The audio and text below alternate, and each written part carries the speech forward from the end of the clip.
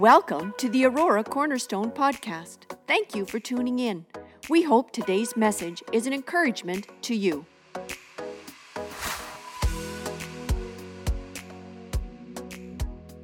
So if you found your scripture, Exodus chapter 3, did I tell you what verse yet? No? Okay, verse 9.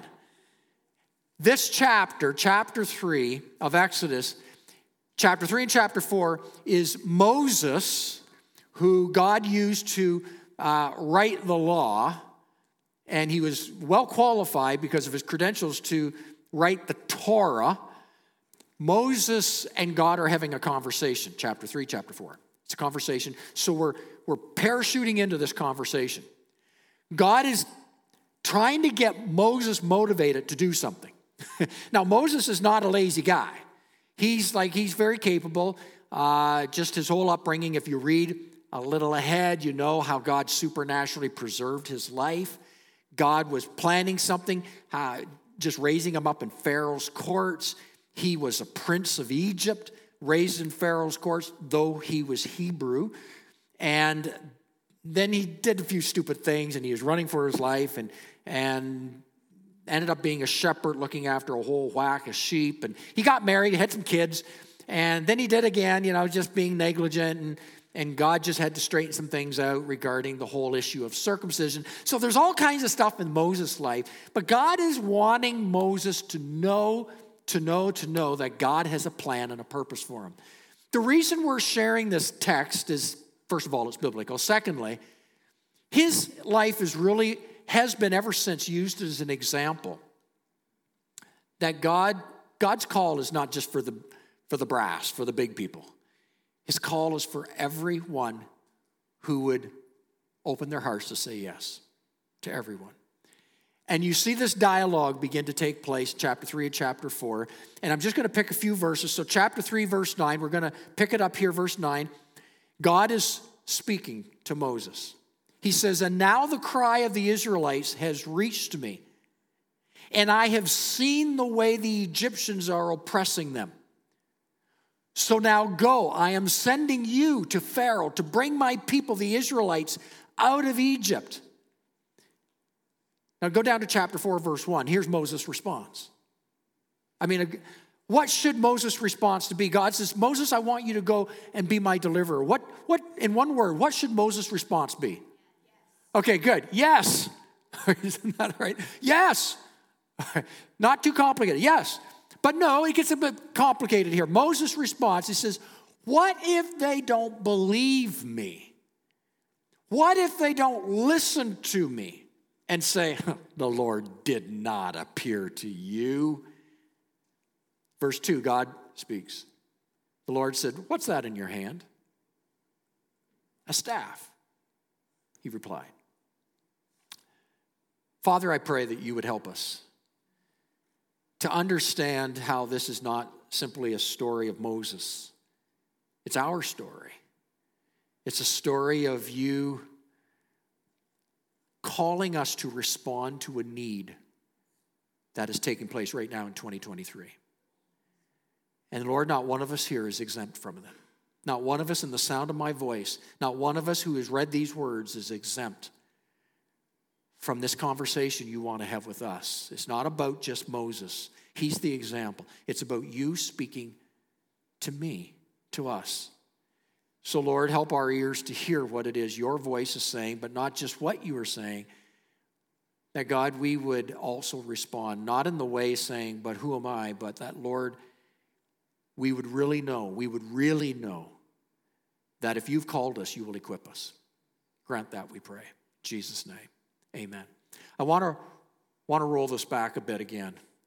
Did you pick it up, verse 9? Can we go back to verse 9? Chapter 3, verse 9. God is speaking. He says, "And now the cry of the Israelites has reached me." Two things are taking place, and he says, "And I have seen the way the Egyptians are oppressing them." Two things. Number one, God hears and God sees. God hears and God sees. He hears the cry. He hears the cry. When I came in this morning, the worship team was rehearsing.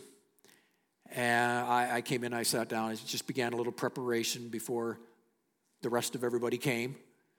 And the song I came into was the first song, Trading Our Sorrows. And I just knew there had to be, you don't have words like that without a story behind it. So I Googled it, right? You Google those things. So I Googled it. It's like, what's the story behind the song?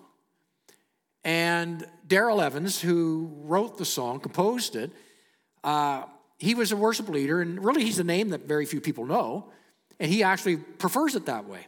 He wants, again, to deflect the glory to God. And what was happening, he was leading worship in his church, and it was just live worship, and the song hadn't been written. And they were just spontaneous worship. Spontaneous worship means you're kind of in between songs, and you just don't stop and go, stop and go, stop and go. You just pause, and you just lift up the name of Jesus, and you just begin to love on him. Invite the Holy Spirit's interaction. And just you worship him. You just worship him, spontaneous worship. And they were just having spontaneous worship, and they began to talk about, God, there's a lot of sorrow there. There's a lot of pain here. There's a lot of brokenness here. God, we're turning it over for your joy. We're turning it over. We're exchanging it. And it's biblical. Psalms 30.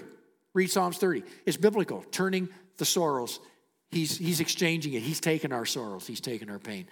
And so they began to just kind of spontaneously speak that. And what was in the mind of him and the worship team was this, that they were washing each other's feet in worship. I remember reading that. I shared that with the worship team earlier. And that really hit me. I don't know if it hits you, but it really hit me.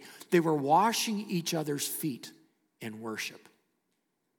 Now, back in the day, they would wash each other's feet because you walked with sandals, sometimes bare feet, and you got really dusty, got really sticky, and where you walked back in the day is where also camels and donkeys and dogs and all they walked, and they pooped there too.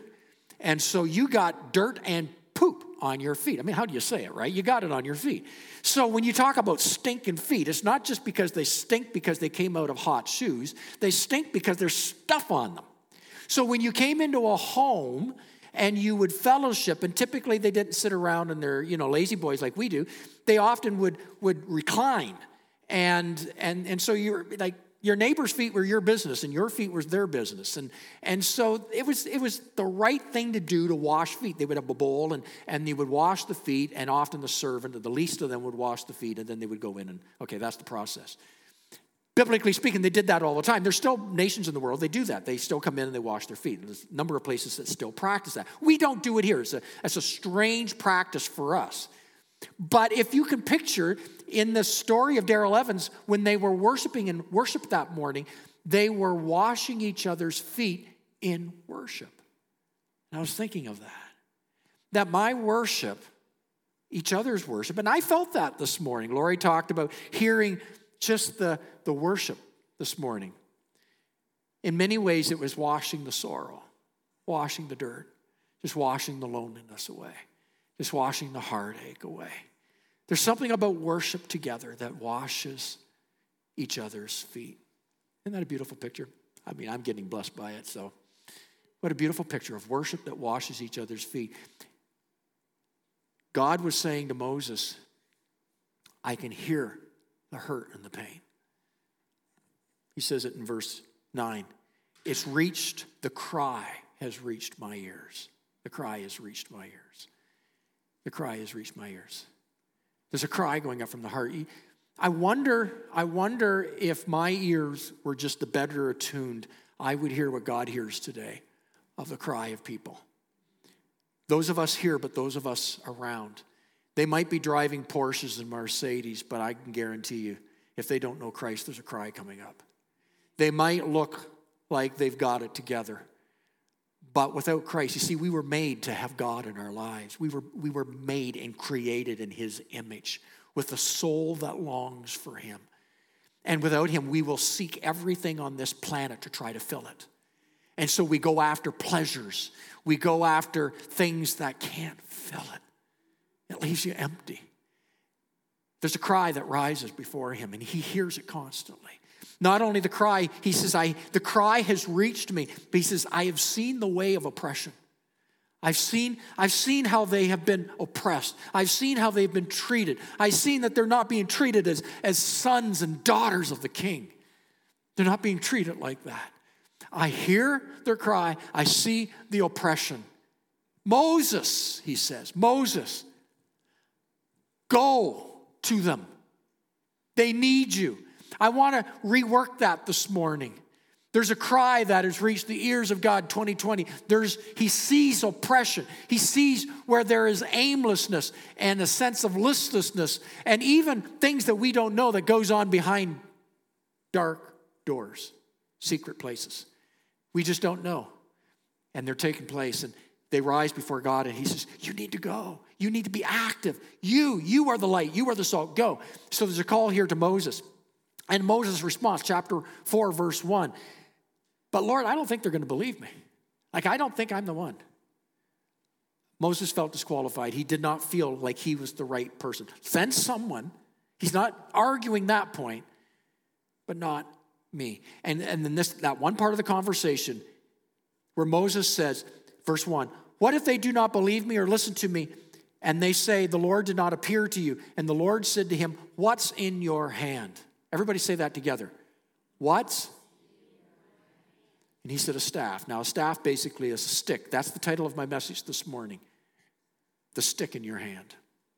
The stick in your hand. We've all got a stick. We've all got a stick in our hand.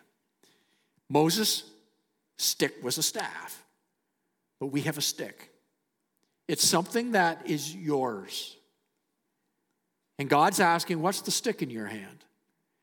Because that is a part of his plan for your life.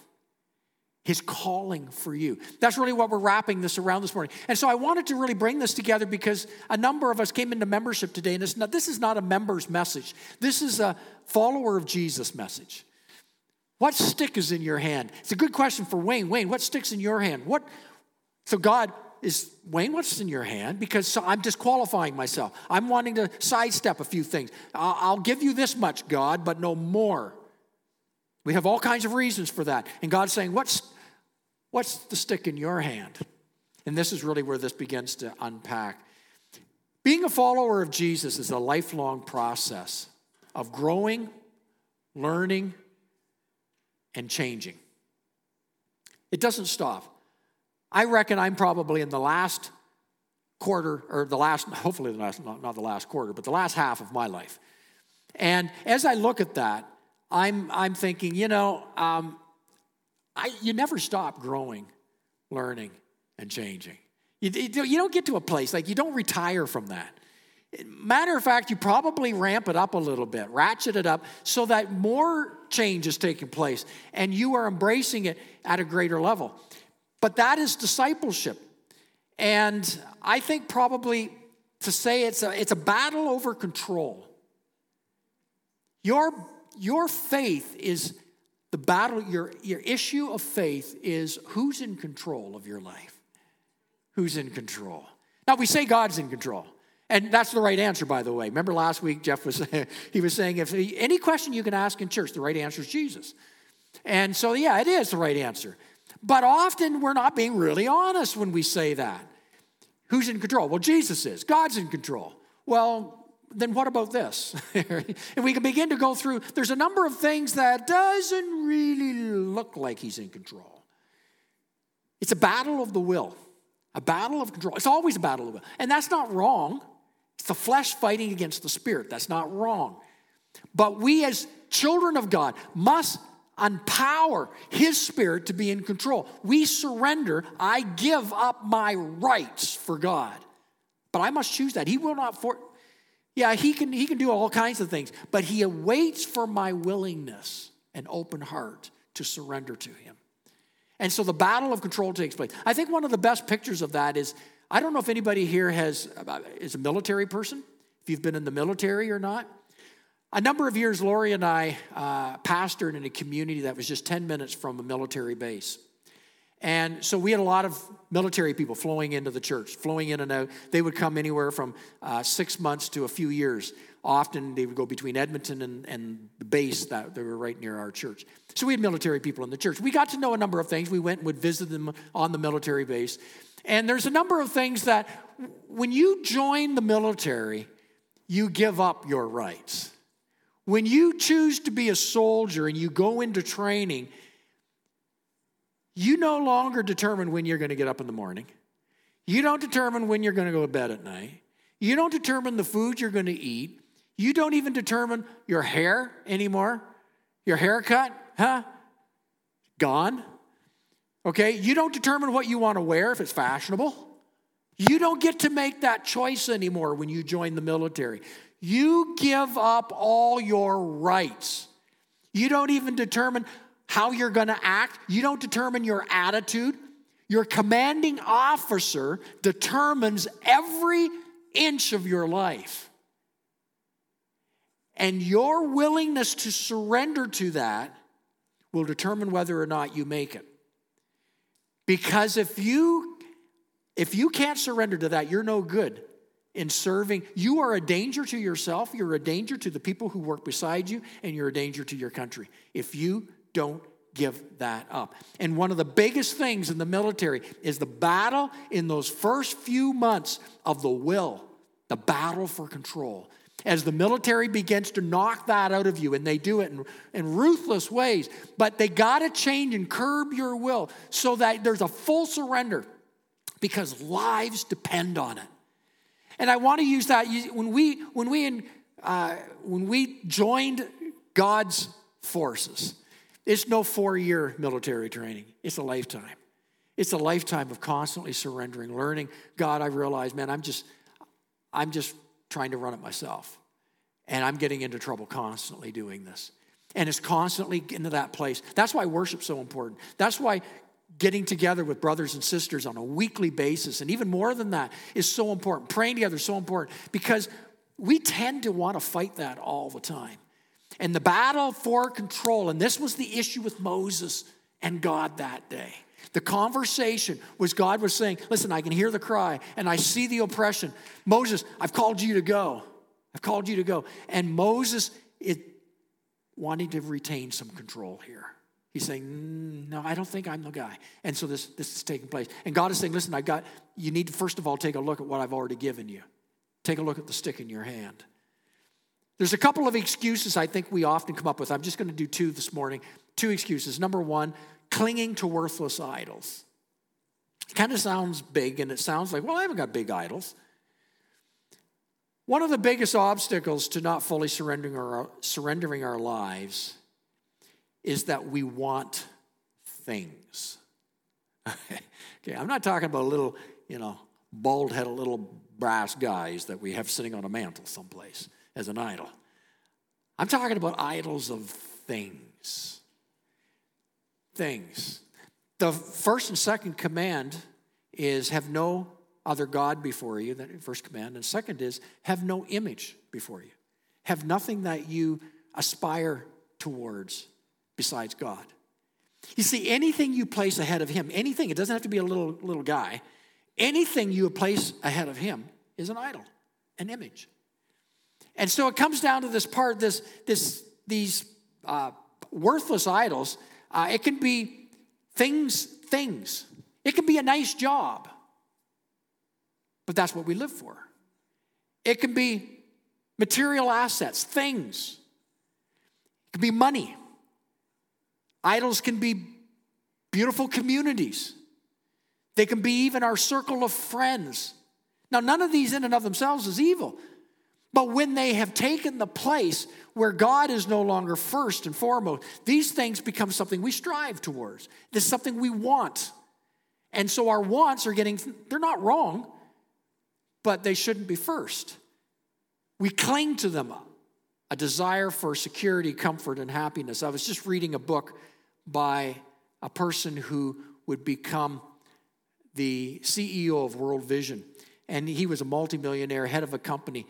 And God would take him into the position to be the head of World Vision, where he would live in a very difficult community in, I think it was Africa, he would move to. And his process, and I was reading that, and this really stirred my heart. I was reading how he didn't realize he was clinging to things. And because he was giving his tithe to the church, he was regularly attending church, he was doing his thing, and God says, I hear the cry of the people, and I see the oppression, and would you go? And he was coming up with every excuse under the book not to go. Until finally, if you would, he recognized God had given him a stick. A stick that God wanted to use, and he needed to lay it down. Clinging to worthless idols. Well, idols are when we put anything in front of God. One of the stories that grabbed my heart was Jonah, chapter 2, verse 8. In Jonah, if you remember the story of Jonah, God had gone to Jonah. Again, it was a city of Nineveh, and God had heard the cry of the people. He had seen oppression, and so he went to Jonah. He said, Jonah, I want you to go. These people are ready. These people are ready. Go to them. And Jonah went the opposite direction because Jonah did not want to go to them. He did not want, these were enemies of Jonah. And Jonah, no, not me, get somebody else. And he was, again, the power of the control for will. And Jonas ran the other direction. If you remember the story, Jonas gets on a ship, raging storm. They throw him overboard. A big, great fish swallows him. And then in chapter 2 of Jonah is Jonas praying inside the belly of the fish. It's his prayer. And I think it's I've often been amused. What would I pray inside a fish?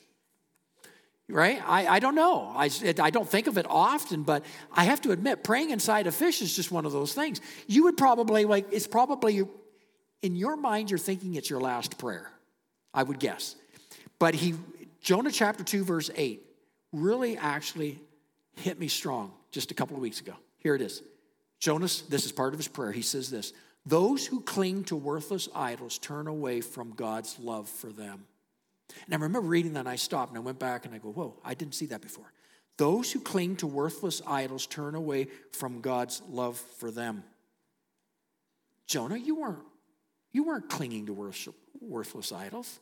All you did was not go to Nineveh. You went the other way. There was nothing said about worthless idols. Yet that's what he said. Those who cling to turn away from God's love. God's loving on them. You see, Jonah's worthless idols was doing things his own way. That was his idol, getting what he wanted in life. And it wasn't going to Nineveh. God wanted him to do this, and Jonah wanted to do that, and that was a worthless idol. Do you see what? I've always thought worthless idols are things. Even money might be a worthless idol. But when I turn my will against God and I cling to what I want, I cling to what I feel is going to satisfy me, actually becomes a worthless idol. Those who cling to worthless idols turn away from God's love for them. I wonder how many who are followers of Jesus have turned away from God's love for you. We're clinging to what we want. What we want. The study of Jonah, we would conclude that clinging to worthless idols actually is the real risk, not serving God. Obeying God is the only absolute safe thing. Don't cling to worthless idols. Simply what I want. Secondly, excuse number 2. Moses was, I'm not qualified. We go back to Moses clinging to worthless idols. What was his idol? He didn't want to do what God was asking him. He wanted to live life the way he was living it. And that had now become a worthless idol to him. He was clinging to it. Secondly, I'm not qualified. Often we feel that we are ineffective and we don't have the right skills and abilities. We bow to feelings of inferiority, which tells us again and again that God can't use someone like you. God can't use you. I do hear that. Actually, I hear that all the time. God can't use me. Not in those words. Usually it's I'm not qualified. I don't have the education. I'm not good with Bible. I didn't come from the right background. Usually it's in that type of framing. I'm not spiritual enough. I don't have, again, the right education. I'm not smart. 2 Corinthians chapter 12 corrected me when I used to use this as an excuse because that was my story years ago. 2 Corinthians chapter 12, verse 9. Paul was saying, but he said to me, my grace is sufficient for you, For my power is made perfect in weakness. Therefore, I will boast all the more gladly about my weaknesses, so that Christ's power may rest on me. Did you see what it says? My grace is sufficient for you. My power is made perfect in weakness. So if you're weak, praise God. His power is going to be best demonstrated through you. You say you're not good with people? Praise God. You're the perfect candidate. You say, well, I get tongue-tied and I don't know what to say. Praise God. You're going to be the perfect person to say something then.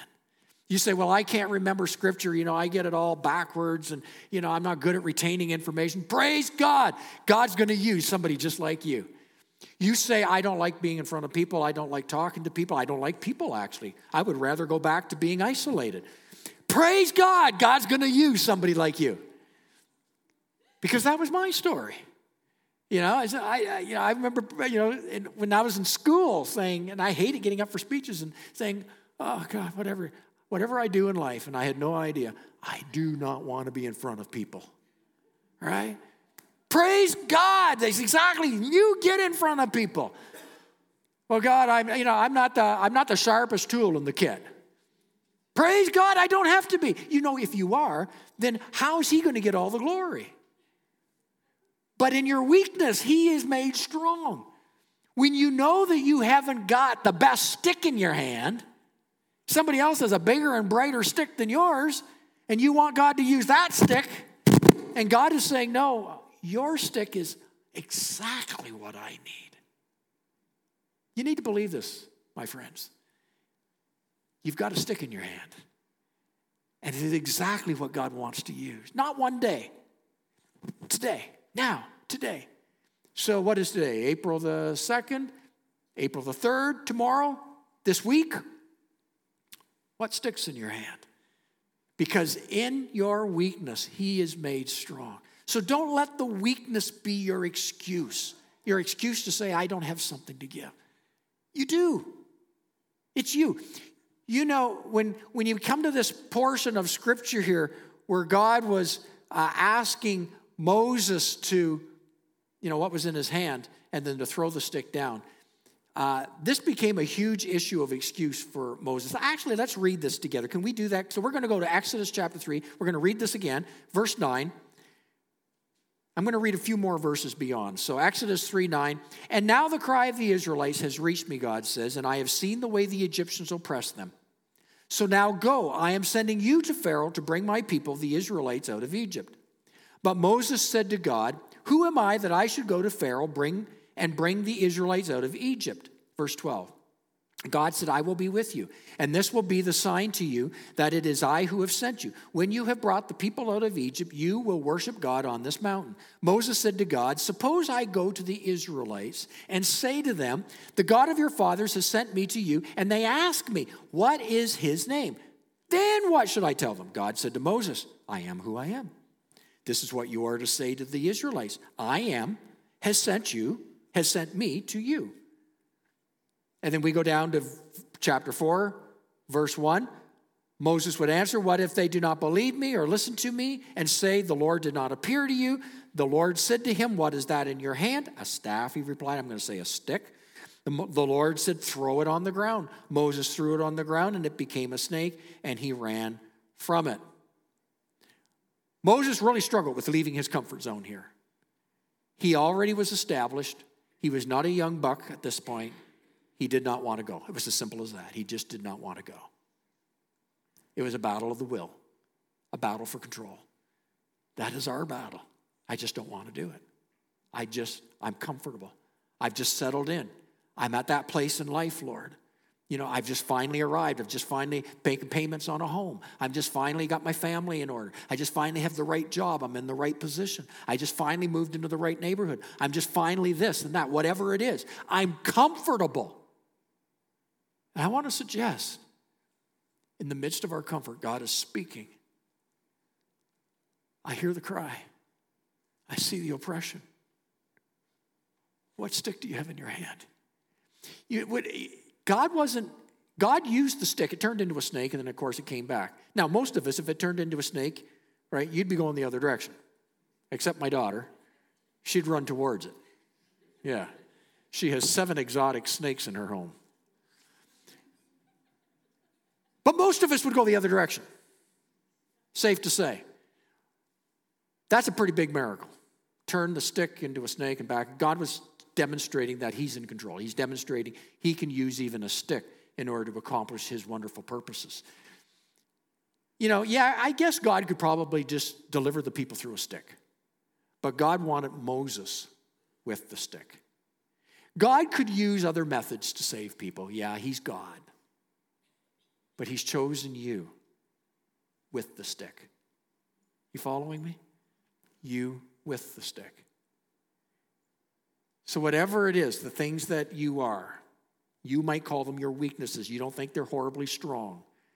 But God is saying the stick, what you have, he's not going to use it independent of you. Moses, you go with your stick. Yeah, God could send the stick by itself, I guess. But Moses, you go with your stick. He needs both. Well, there's someone once said, God does not call the equipped. He equips the called. And I like that.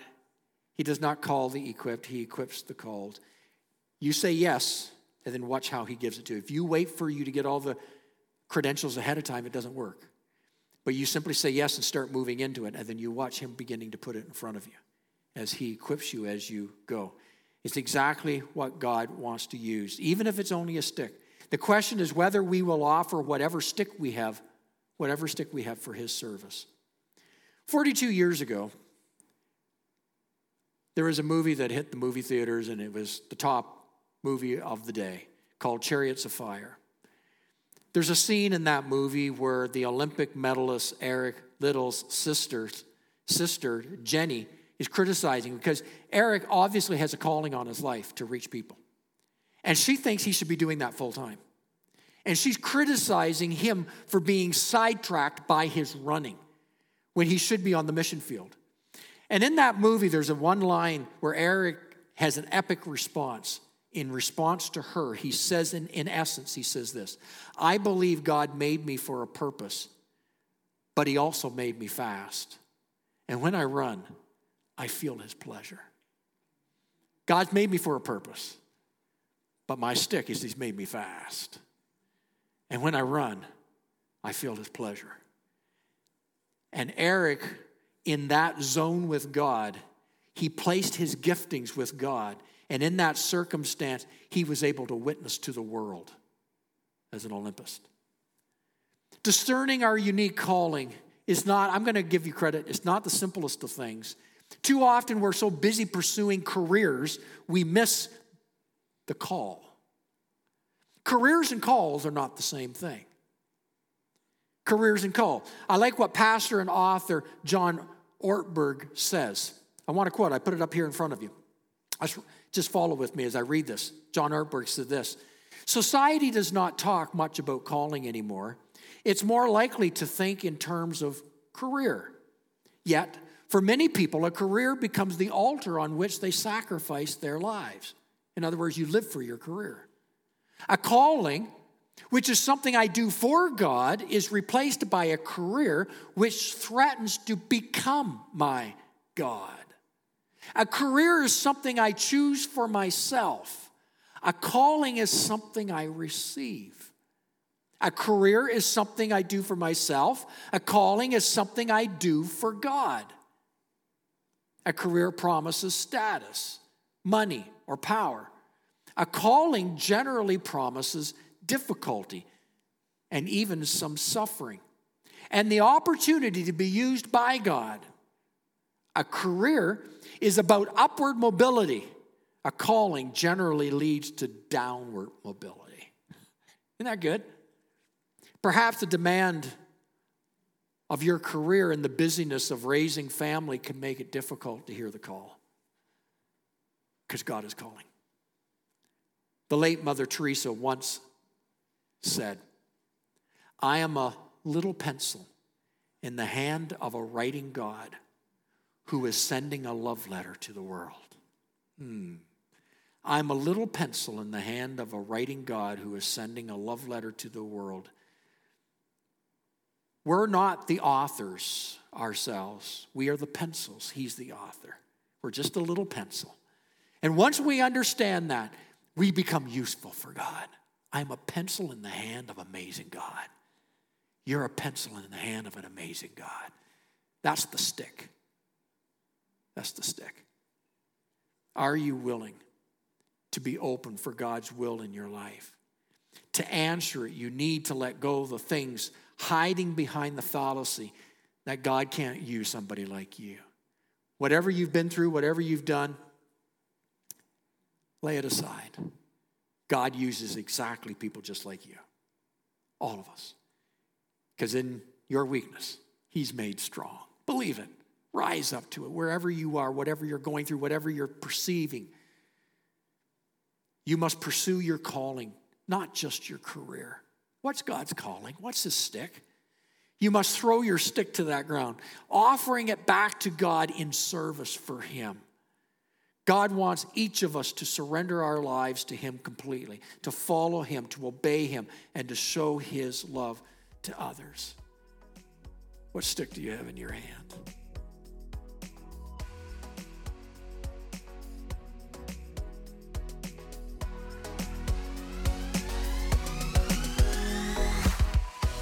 Thanks for listening to the Aurora Cornerstone podcast. Remember to subscribe. For more information about our church and our ministries, visit auroracornerstone.ca.